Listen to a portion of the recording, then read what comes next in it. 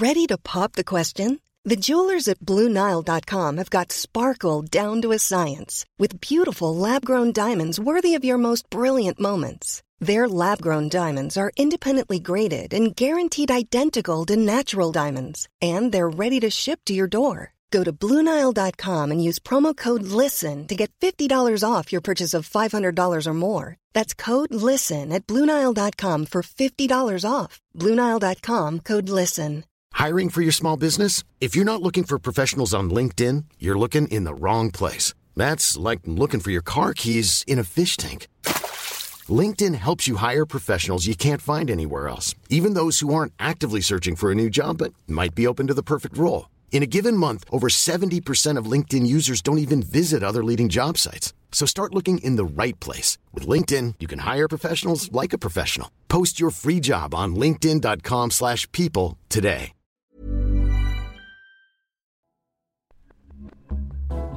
Hi everyone, you're listening to the Third Coast podcast. I'm Dennis Funk. If you're a producer and you're hearing this, start polishing up your best work because we'll start accepting entries for the 2014 Third Coast and Richard H. Driehaus Foundation competition on May the 6th. And a little secret, we have a new awards category this year. A bit of a hint, Ira Glass helped us make it. Also, I want to send out a massive thank you to everyone in the States and abroad who called our hotline for this episode of Third Coast Resound. If you did it, you just might hear yourself in the show. We're going to do this again in the future, so keep your eyes on our Facebook and Twitter. Okay, all sorted on my end. Now, here's this week's podcast.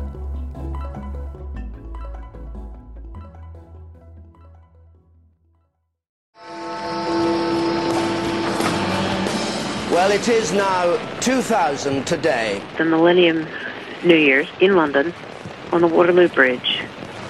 Fireworks running right the way up the river from Tower Bridge to Westminster. Which was great until the end of the fireworks. 50,000 people all moved in one direction. From the Third Coast International Audio Festival in Chicago, I'm Gwen Macsai, and this is Resound. And then we all just banged up against the backs of the people in front of us. The police had kettled the street for some reason, and nobody could move. We stood there for 2.5 hours. Great radio is everywhere, but you can't be, which is why Resound collects, curates, and brings you the best stories from around the world. We listen to everything we can get our ears on the air, the internet, via podcast, or things we find hidden away in nooks and crannies. And then we share it with you each week on Resound. People were fainting, people were pushing and shoving from the back, the police were pushing from the front. It was terrifying. And when they did finally let us go through, a gentleman approached me from behind and goosed me. When you're in a tight space, when you feel trapped, literally or figuratively, the walls start closing in. The heart races. Adrenaline detonates in your bloodstream. You shake. Panic rises. Sweat falls. You gotta get out. And I was so full of pent-up fear, anger, aggression from this situation that I turned around and I just punched him. Today on Resound, the ins and outs of confinement. Stay tuned.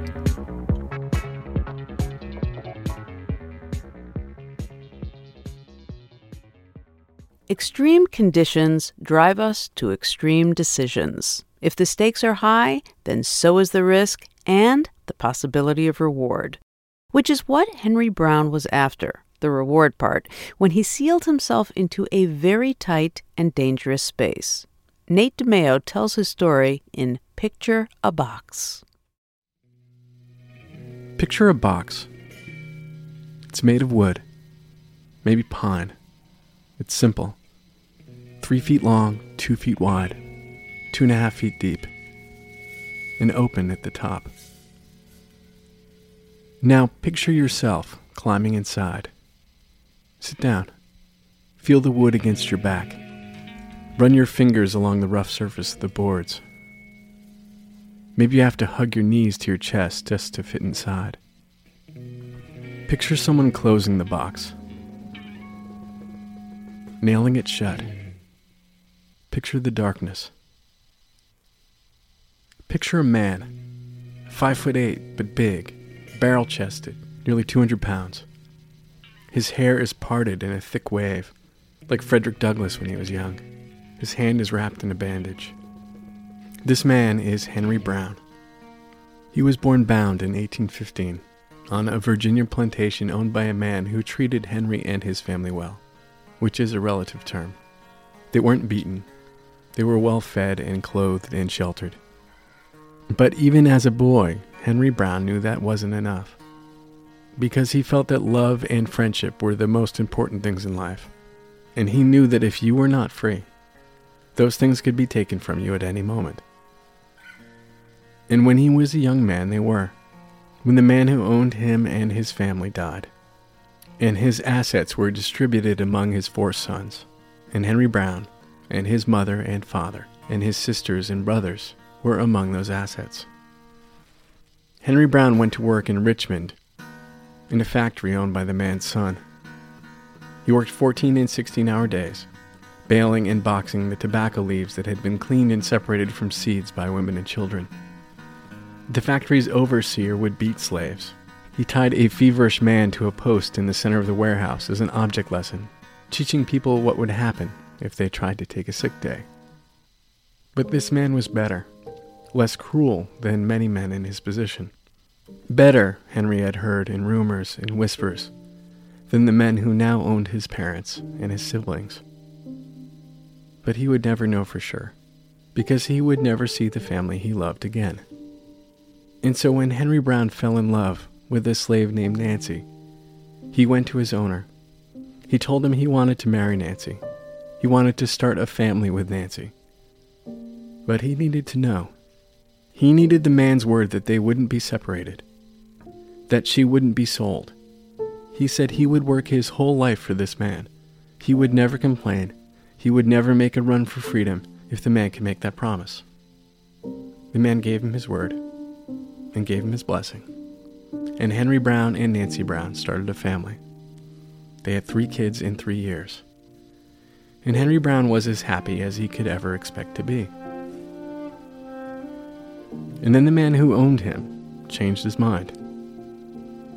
Nancy was getting pregnant too often. She was missing too much work. And so he sold her and her children. Henry Brown was at work when he found out. His family had already been taken from his home. And so Henry Brown did the only thing a man in his position could do. He finished his shift.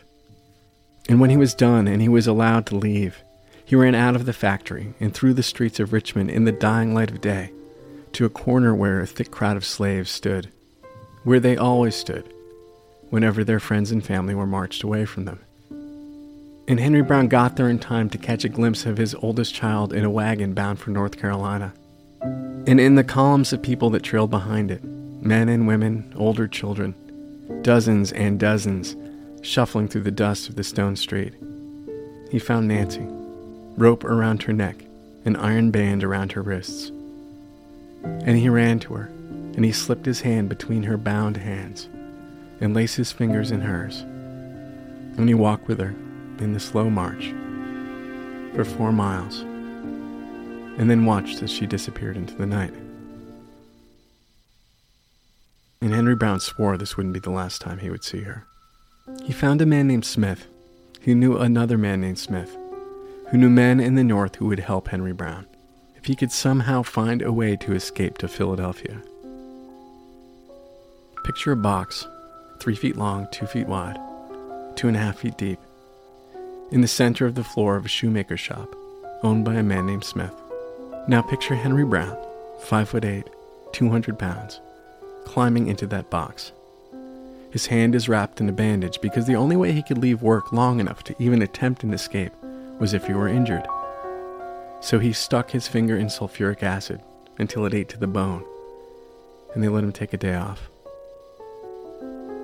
Picture Henry Brown sitting in the bottom of the box, pulling his knees to his chest, and leaning forward, curling himself into a ball so he could fit, as the man named Smith shut the top of the box, nailed it closed, and all went dark. Picture this man named Smith, a white man, only 4'9" tall, rolling the box in a dolly to the shipping clerk, whispering to Brown to keep quiet, telling the clerk that the simple wooden box marked "this end up" contained shoes and fragile things, and asking the man to be careful, because a lot could happen to the contents of a box that had to travel 250 miles by wagon and locomotive and steamboat. Now picture this box and the man inside it as it made that journey. 27 hours. Picture Henry Brown inside as he felt himself lift off the ground, as he hoped he'd remain upright, as he hoped nothing on the wagon would block his air holes. Picture his relief as they didn't. And picture a moment when the box was thrown onto the back of a train, and when it was transferred onto a steamship, and placed upside down, and he spent 8 hours on his head, afraid his eyes would burst from their sockets, sure he would die, but unable to cry out, because there were men sitting on top of the box, hanging out and drinking beers. And then picture the box being opened in a fancy living room in Philadelphia, and Henry Brown stepping out of the box, a free man. Word got around. A man doesn't successfully mail his way out of bondage without word getting around. His escape was celebrated by abolitionists throughout the North. His biography came out in September of 1849, just 4 months after he had come out of the box, and Henry Brown became Henry Box Brown, and he was good at the role. He had a hell of a story to tell, and he told it well. All over the Northeast, people paid to hear him tell the story and hear him talk of his plan to one day earn enough money to buy freedom for his wife and his children and reunite his family in the North. But by the next year, things had changed. The man named Smith was arrested for trying to ship other slaves north, and Frederick Douglass himself was blaming Henry Brown, saying his fame had hurt the cause of liberty and cut off a route to freedom. Henry Brown was beaten and nearly killed by thugs on his way to give a talk in Providence. And then Congress passed the Fugitive Slave Act. And Brown was not only a fugitive slave who could be legally kidnapped and taken back to his owner in Virginia, he was a famous fugitive slave.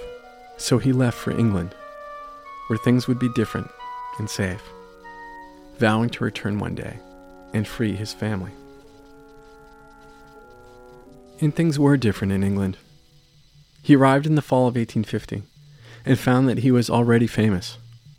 This country that had banned slavery throughout its colonies 17 years before was fascinated by slavery in its former colonies. People lined up to hear the story that they had read about in the papers, straight from the man who'd lived it. He sold out a month of shows in Liverpool. He was joined in the road by the man named Smith, who had avoided prison thanks to the help of his wealthy friends up north. And the two of them played concert halls in London, and churches in the Midlands, and public houses in the Irish countryside. Hundreds of performances. Money rolled in. And then Smith told Brown it was time to go.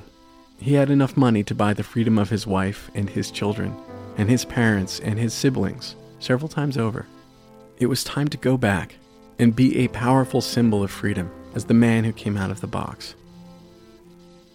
But Henry Brown didn't want to go back.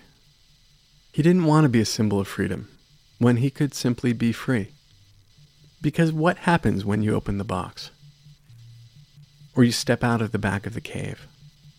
Or whatever allegory you want to try to apply to this real man and his real life.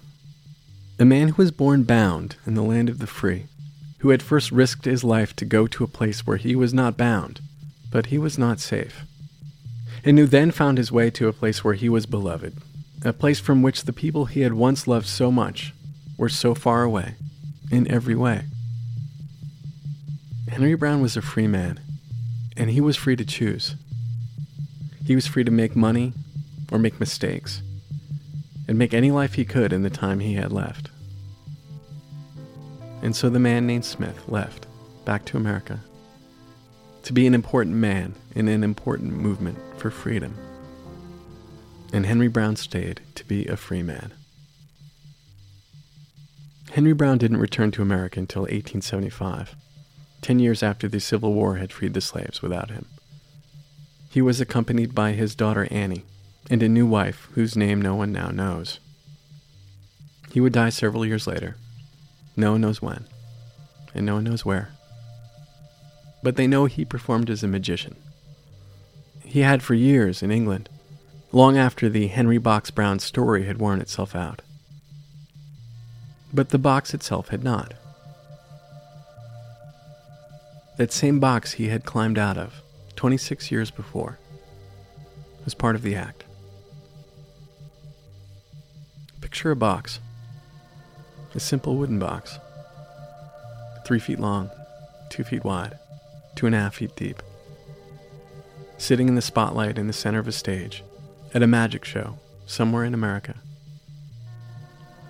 And picture a man in his 60s, 5'8", but stooped at the shoulders after years of living a singular life. His hair is gone white, like Frederick Douglass when he was old. Picture him climbing into the box and disappearing.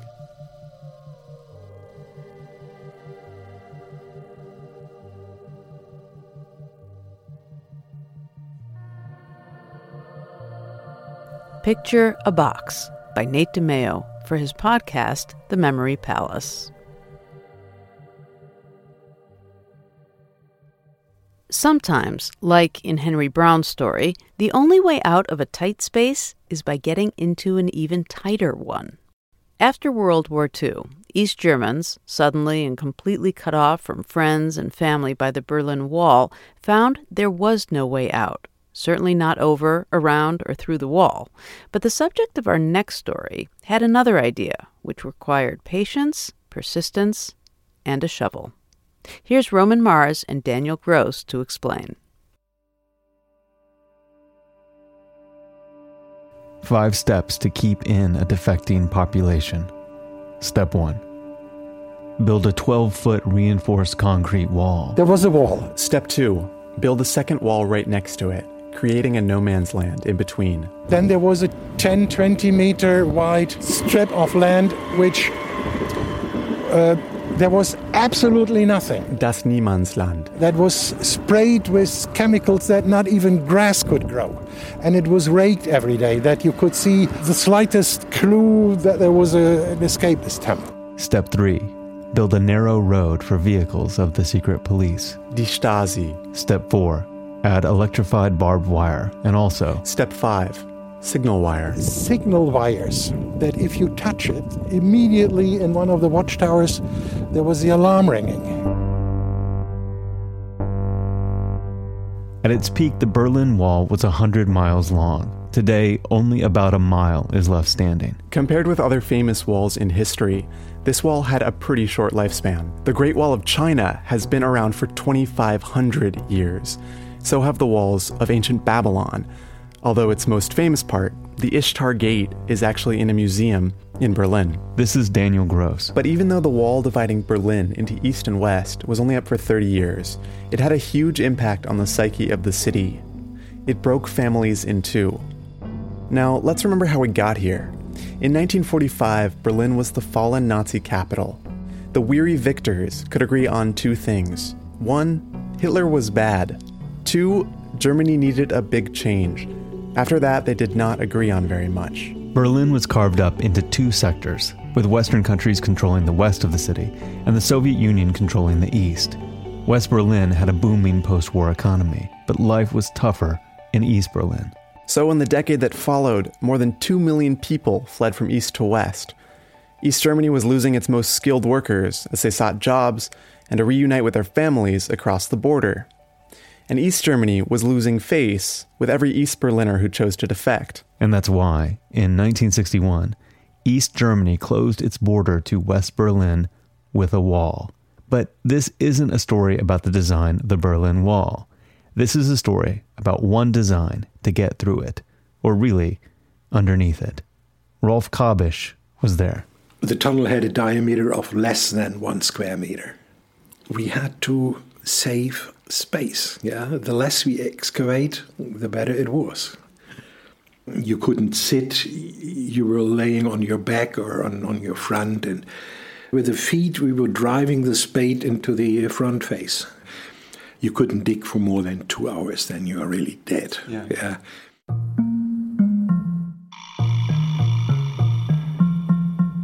In 1964, Rolf was 21, a student at the Free University of Berlin. Rolf was studying civil engineering. At school, he made a lot of models and did a lot of math, but he hadn't really ever built anything. And like virtually everyone in West Berlin, Rolf knew and was related to people in East Berlin. Parents, brothers, sisters, cousins, classmates. How could they get to the West? You could not jump over the wall. You could not fly over it. It was the only way. Dig a tunnel.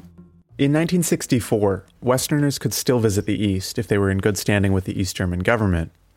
That year, Ralph took a trip with his parents and sister from the West to the East to visit extended family. My cousin approached my sister and me and said, "Can you do something for me? I must get out of here."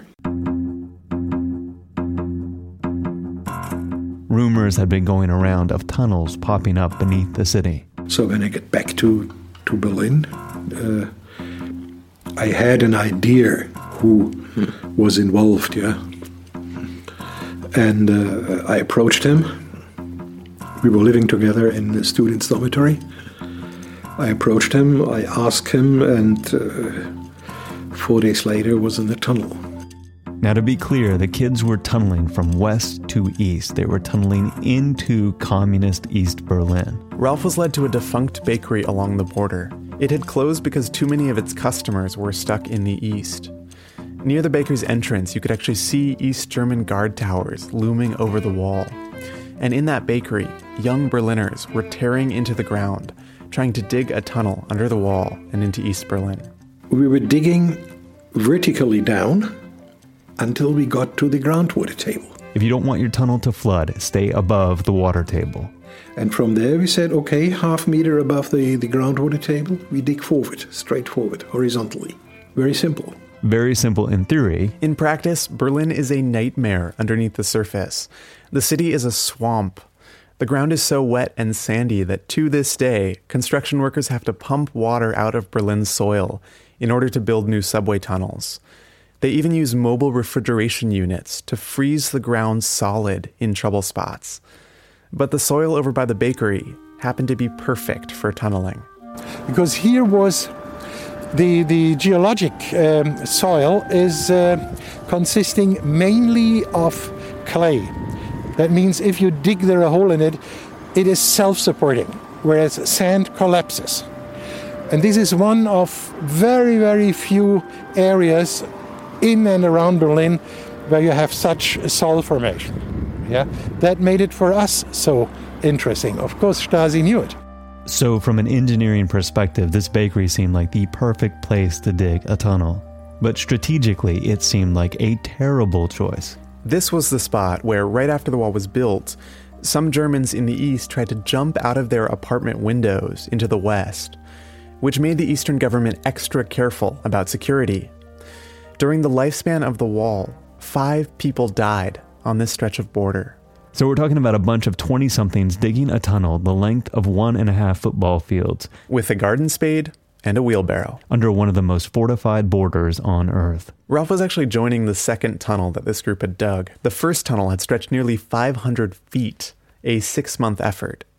The day they reached the backyard of an apartment building in the east, it was snowing. And because the air inside the tunnel was warmer than outside, it left a small circle of melted snow. Which basically told the Stasi, yoo-hoo, there's a tunnel over here. Within a few hours, the Stasi found out and flooded the tunnel with water. But Ralph Kabisch says that being 20 years old in Free Berlin, they were all naive enough to try again. One of the student leaders, Wolfgang Fuchs, proposed a bit of reverse psychology. Wolfgang, who was a really smart guy, said, you know, the Stasi, we fool them.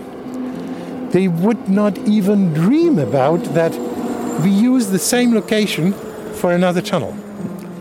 So idiotic nobody could be. And it worked. And that was the tunnel Ralph started working on in the summer of 1964.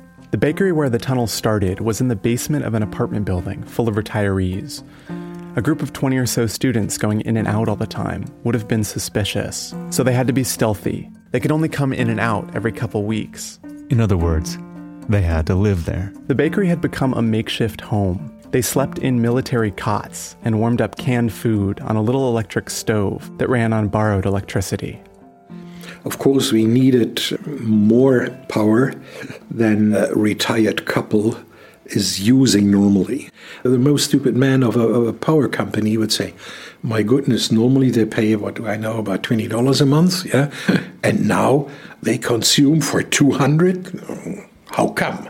So one of our friends managed to get to the power supply cable before it went into the distribution board, before the power was metered and registered to the various apartments. The windows were painted white on the inside to minimize suspicion, but maximize lighting. In the bakery's storage room, flour and salt and sugar had been replaced with heaps and heaps of dirt. And when they needed fresh supplies, like tools, baked beans, spare parts, tape, soda, that was where Ralph came in. I had a job as a student on the weekend to deliver drinks, home service. Yeah, I had a small Volkswagen bully, like a bus or bigger station wagon, and that was, of course, perfect camouflage. Yeah, for bringing in tools, spare parts, cans, bread, drinks in these boxes where normally the bottles were. Yeah. How much soil do you think you moved in total? The shaft going down that had a size of 2 by 2 meters, 12 meters, that is about 4, that's already almost 50 cubic meters. Yeah, and then 145. I never thought about it. Could be close to 200 cubic meters. Yeah. Craftsmanship. An 18-wheeler truck can haul about 50 cubic meters. So wheelbarrow after wheelbarrow, through the summer and into the autumn, Ralph and his friends scraped and carved and heaved enough dirt to fill 4 18-wheeler big rigs. All the while worried the Stasi would spot them coming in and out, or detect them with special acoustic sensors. Fall 1964. They finally reached the east. They'd aimed for a basement, just like last time. But again, they miscalculated. The one who was on duty on the front face of the tunnel came back with a little plant. He saw, there are roots, and that was grass. They hadn't noticed that the border zone sloped slightly downward. Which is forgivable given the fact that they couldn't properly survey the land. But this time they were lucky.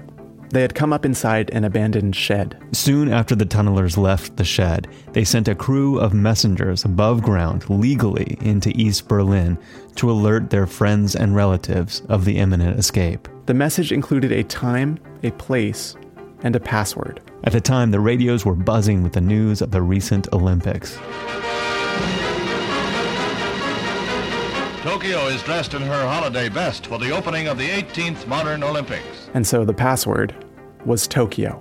Tokyo. Ralph and his friends took turns standing watch in the east, holding pistols they hoped they wouldn't have to use. Back in the west, another student stood watch on the... So silent. Nobody talked to the other. Just sitting there like an ice block. And then I heard one whispering to his neighbor, who knows whether we are really in the West or is it not another trap of the Stasi? When I heard that was like an electric shock for me. These are East Germans who have just crawled to freedom through 500 feet of mud. But freedom had been out of reach for so long that they didn't believe it when they saw it. So Ralph decided to take a quick detour.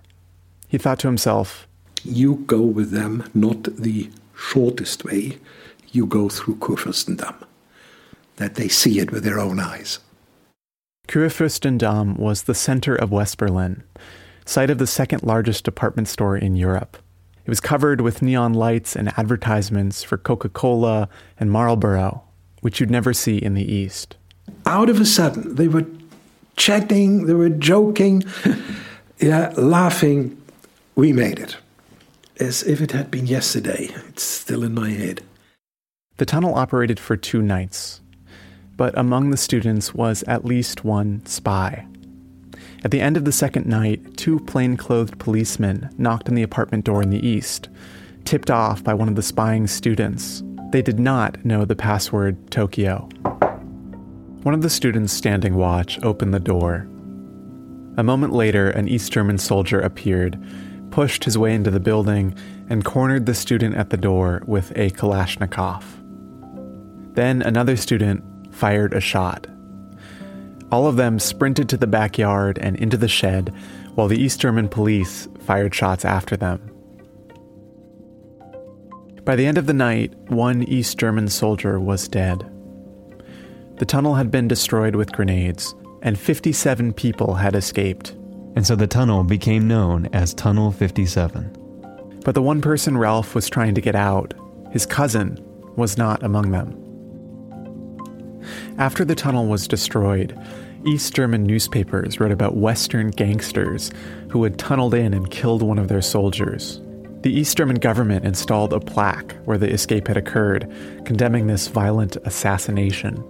The Western students sent a letter over the wall, using balloons.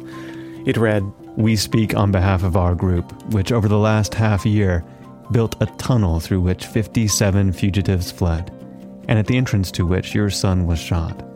First, we would like to express our sincerest sympathies for so heavy a loss." They were taking responsibility for the death of this Eastern soldier. But the letter went on, "But the real murderer is the system that addressed the massive flight of its citizens not by removing the cause of the problem, but by building a wall and giving the order for Germans to shoot Germans." This story persisted for exactly 30 years, longer than the wall even existed. The story that in helping 57 people escape, Western tunnelers killed an Eastern soldier. Years after the wall came down in 1989, Stasi records revealed that the Eastern soldier was actually killed by friendly fire in all the confusion. The sixth step to controlling a defecting population: build a wall around information and preserve the regime's reputation. We destroyed the wall down to its roots. And only a year later we said, oh, what have we done with our own history? No clue. Only here 100 meters and there's a little bit left, yeah, and that was then preserved. You must understand that from situation. The West Berliners, they were fenced in, yeah? They were like prisoners in a free garden. There was such hate, such emotion, yeah? Turn it down, destroy it, never, never, never, ever again. This is kind of the paradox of the past in Berlin. Destroy it, but never forget. This is a city with layers and layers of history, and yet much of it is gone. The bunker where Hitler died, for instance, was mostly demolished. For decades it was totally unmarked, to prevent it from becoming a symbolic site for neo-Nazis. The government finally installed a plaque in 2006. Even the largest remnant of the wall, the East Side Gallery, which is covered with paintings from international artists, is slated for partial demolition to make room for luxury apartments. Rolf Kabisch became a transportation engineer. He digs tunnels for a living. How many tunnels have you helped build in your life? Oh, several. Subway tunnels, Korea, China, Thailand. Rolf spent his entire engineering career digging underground. When he finished school, he got a job with a German engineering company that worked on railroads. They made him an international engineering consultant on underground train systems all over the world. Taipei railway tunnel, Taipei subway tunnel, Athens, 2 metro lines, complete metro lines. What else? Yeah. These tunnels were way, way bigger than the scrappy tunnel he dug with friends under the wall. But for Rolf, all those tunnels lead back, at least in his mind, to Tunnel 57. Let me say it a little bit like a joke. It was our apprenticeship.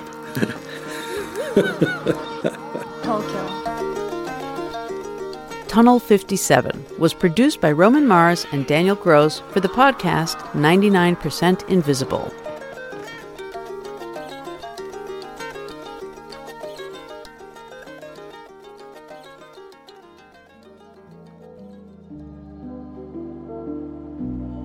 I was in a building, and I got on the elevator on the 39th floor. It dropped to the bottom floor, and then it stopped. I decided, well, it's jammed. I pressed the buttons, and the bell started ringing. On come a security guard up and say, "Sir, are you okay?" And I say, "Yes, I am." And then he said, "Relax, and we'll have you out of there soon." And then he called back a minute later. Then he called back another minute later. He said, "Sir, are you okay?" I said, "Sir, you're making me nervous. Quit calling me every minute and ask me, am I okay? Just get me the hell out of here."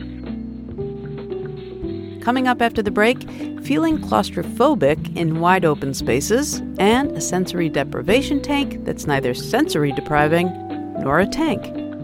Stay with us.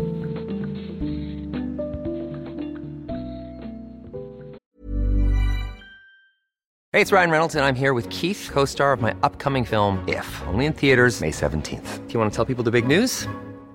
All right, I'll do it. Sign up now and you'll get unlimited for $15 a month and 6 months of Paramount Plus Essential Plan on us. MintMobile.com/switch. Upfront payment of $45 equivalent to $15 per month. Unlimited over 40 gigabytes per month. Face lower speeds. Videos at 480p. Active Mint customers by 531.24 get 6 months of Paramount Plus Essential Plan. Auto renews after 6 months. Offer ends May 31st, 2024. Separate Paramount Plus registration required. Terms and conditions apply if rated PG. I'm Sandra, and I'm just the professional your small business was looking for. But you didn't hire me because you didn't use LinkedIn Jobs. LinkedIn has professionals you can't find anywhere else, including those who aren't actively looking for a new job, but might be open to the perfect role, like me. In a given month, over 70% of LinkedIn users don't visit other leading job sites. So if you're not looking on LinkedIn, you'll miss out on great candidates like Sandra. Start hiring professionals like a professional. Post your free job on linkedin.com/people today.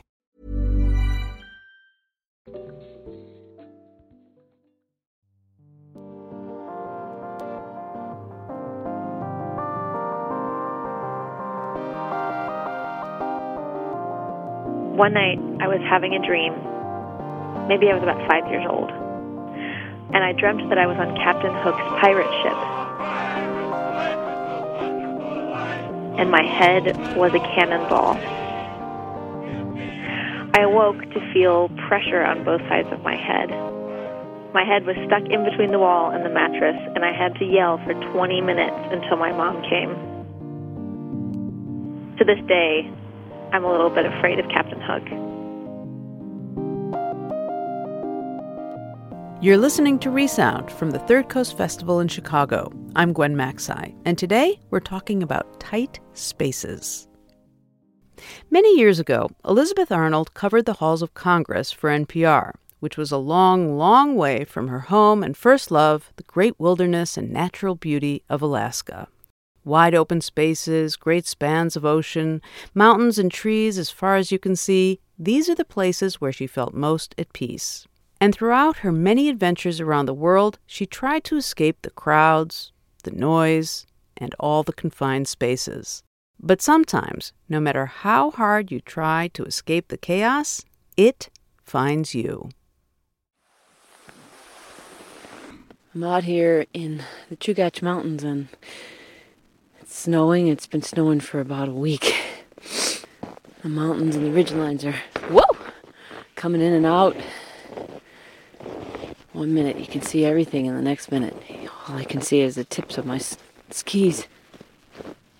Anyway, I live here in Alaska because it's a big empty place, and you can ski for miles like this and never see anybody. It's about as close to religion as I can get, church and all that. Just being out here and feeling small and kind of wondering at the mystery of it all. No matter what you believe in, when you're in a place like this, it's just in your face.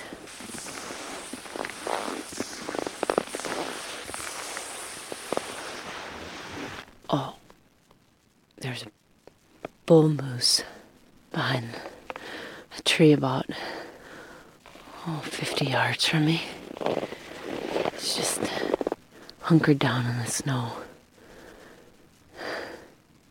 It's got snow on its face and back. He's not going anywhere, but I better. Whoop. A little downhill here.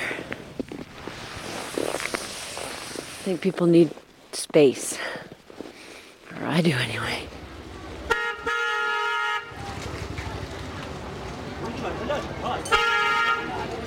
So what happens when you put someone like me in a place like China, a country with a quarter of the world's population, something like 350 people per square mile? Well, I mean, forget the sheer density of a place like Beijing, even rural China, it's just swarming with people. I was at this open-air market in Hadapu, and there wasn't any open air. Even when I was inside this Jeep, driving along, I mean, you look at the map and you look for open spots where you think, there's no names, you think there's no cities. There are. There's just no pause in this relentless march of factories and power plants and power lines and dams and people. The people and the land both look exhausted, totally worn out from being so productive for so long. I read somewhere that Americans need more personal space than any other culture in the world. And it said 24.5 inches. That's just 2 feet. I mean, that's not nearly enough for me.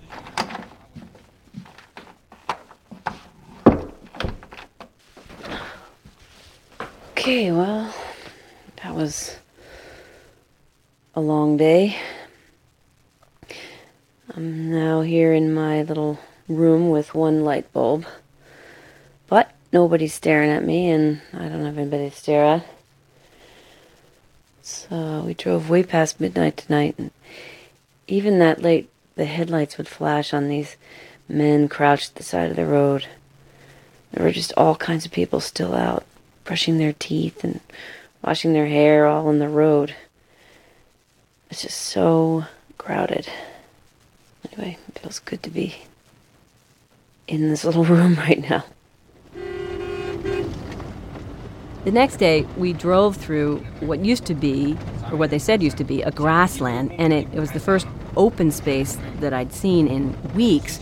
There wasn't any grass. The whole place had been grazed to dirt, completely overgrazed, and just trampled into this wide expanse of hard, cracked mud. And we pulled off the road onto this mud to get around this Tibetan construction crew, and they blocked us. So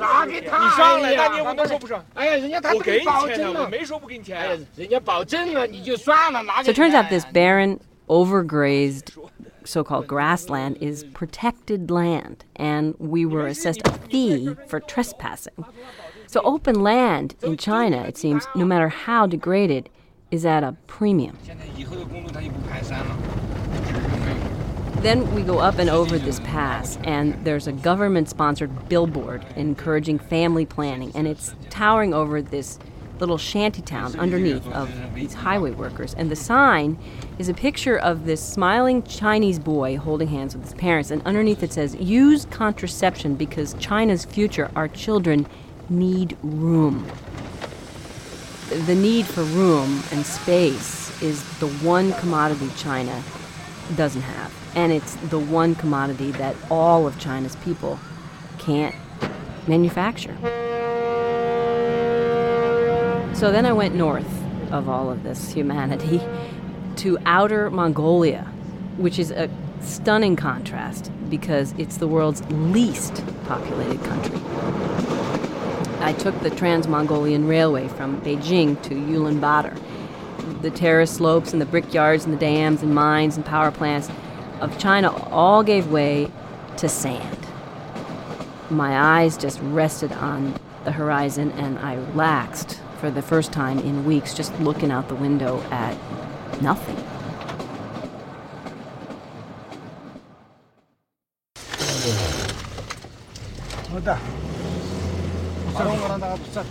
So there I was in another Jeep in the far northwestern corner of Mongolia, which is about as far out as you can get. And there are no roads. And there are names on the map, so you think you're going someplace, but there are no corresponding cities or even dwellings. There's nobody. I was crammed in a Russian Jeep with 7 Mongolian herders in their bright blue robes and orange sashes, and one small child, and one freshly killed sheep on the dashboard in the sun. And the Jeep kept breaking down, and I looked around and thought about it and realized there's no possibility of help. I'll try to get out of the wind here. I'm trying to use the Jeep as a wind block. How to get out of the Jeep? It's just getting a little too crowded here in Outer Mongolia. We've been in this Jeep for a long time. Everything imaginable has happened to it. And the driver keeps taking it apart and putting it back together again. And we don't have a clutch. Still have steering. But it keeps overheating, so even though it's freezing, when we get to the top of a hill, we turn around and face the wind and open the hood. And then we sit here like this for hours. And they all play cards.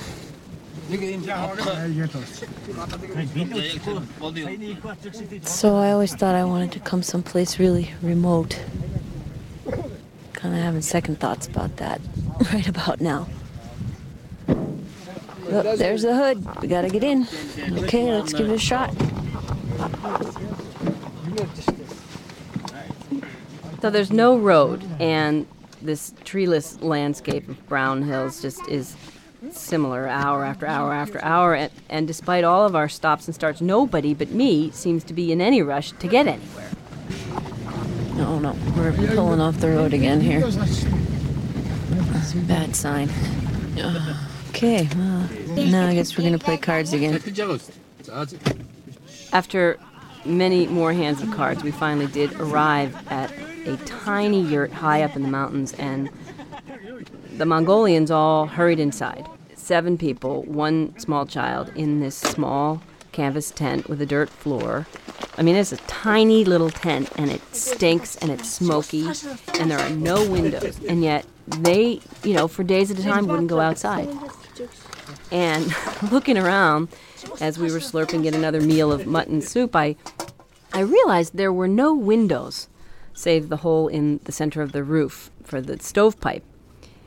And these people, still partly nomadic, live here in this remote, spectacularly scenic place, and yet they had no real desire to go outside or even look outside unless they had to. They spend more time with each other than most people do.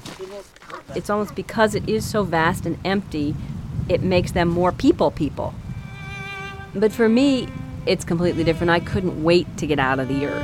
And when I did get out, I went right straight up into the mountains and started feeling better with every step.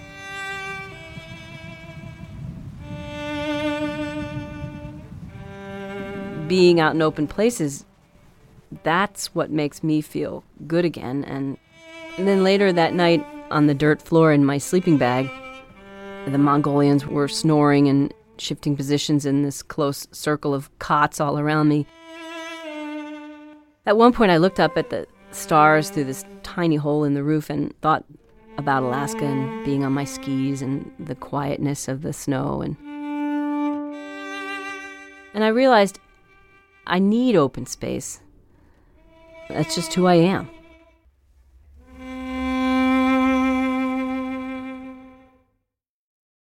Elbow Room by Elizabeth Arnold from Atlantic Public Media's Stories from the Heart of the Land.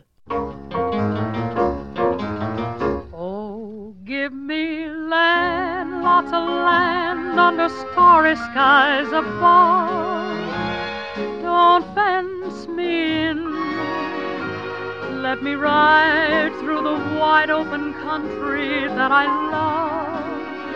Don't fence me in. Let me be by myself in the evening breeze. Listen to the murmur of the cottonwood trees. Send me off forever, but I ask you please, don't fence me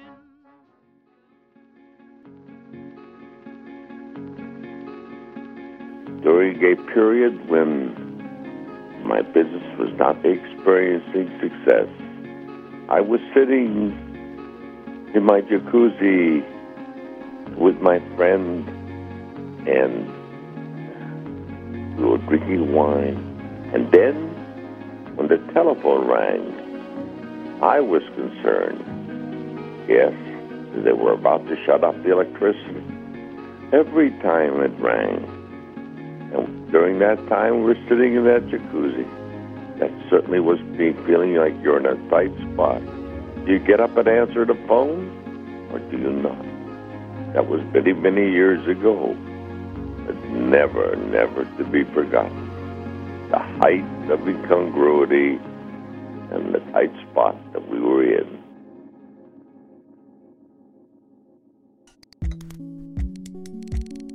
You've been listening to Resound from the Third Coast International Audio Festival in Chicago. I'm Gwen Macsai. The program is produced by Dennis Funk and curated by Johanna Zorn and Sarah Geis of the Third Coast Festival. You can hear today's program at thirdcoastfestival.org, where you can also hear nearly 1,500 outstanding documentaries from around the world, and subscribe to our podcast. Support for Resound comes from Emma, a web-based email marketing and communication service helping businesses and nonprofits manage their email campaigns and online surveys in style. More at myemma.com.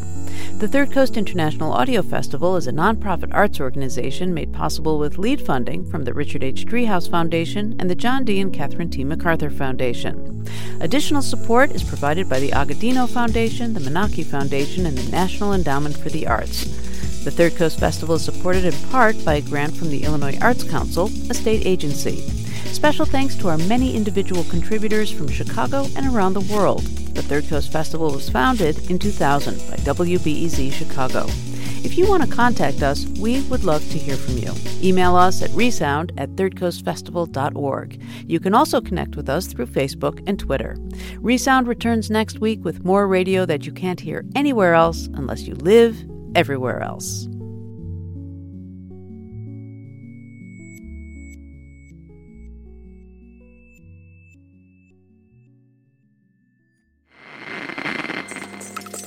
You've been listening to the Third Coast Podcast. If you like what you heard today, leave us a review on iTunes, send us an email, or let us know through Facebook or Twitter.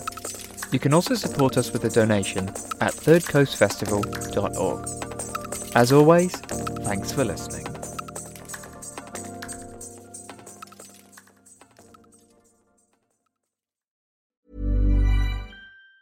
Planning for your next trip? Elevate your travel style with Quince. Quince has all the jet-setting essentials you'll want for your next getaway, like European linen, premium luggage options, buttery soft Italian leather bags, and so much more. And it's all priced at 50 to 80% less than similar brands. Plus, Quince only works with factories that use safe and ethical manufacturing practices. Pack your bags with high-quality essentials you'll be wearing for vacations to come with Quince. Go to quince.com/trip for free shipping and 365-day returns. Planning for your next trip?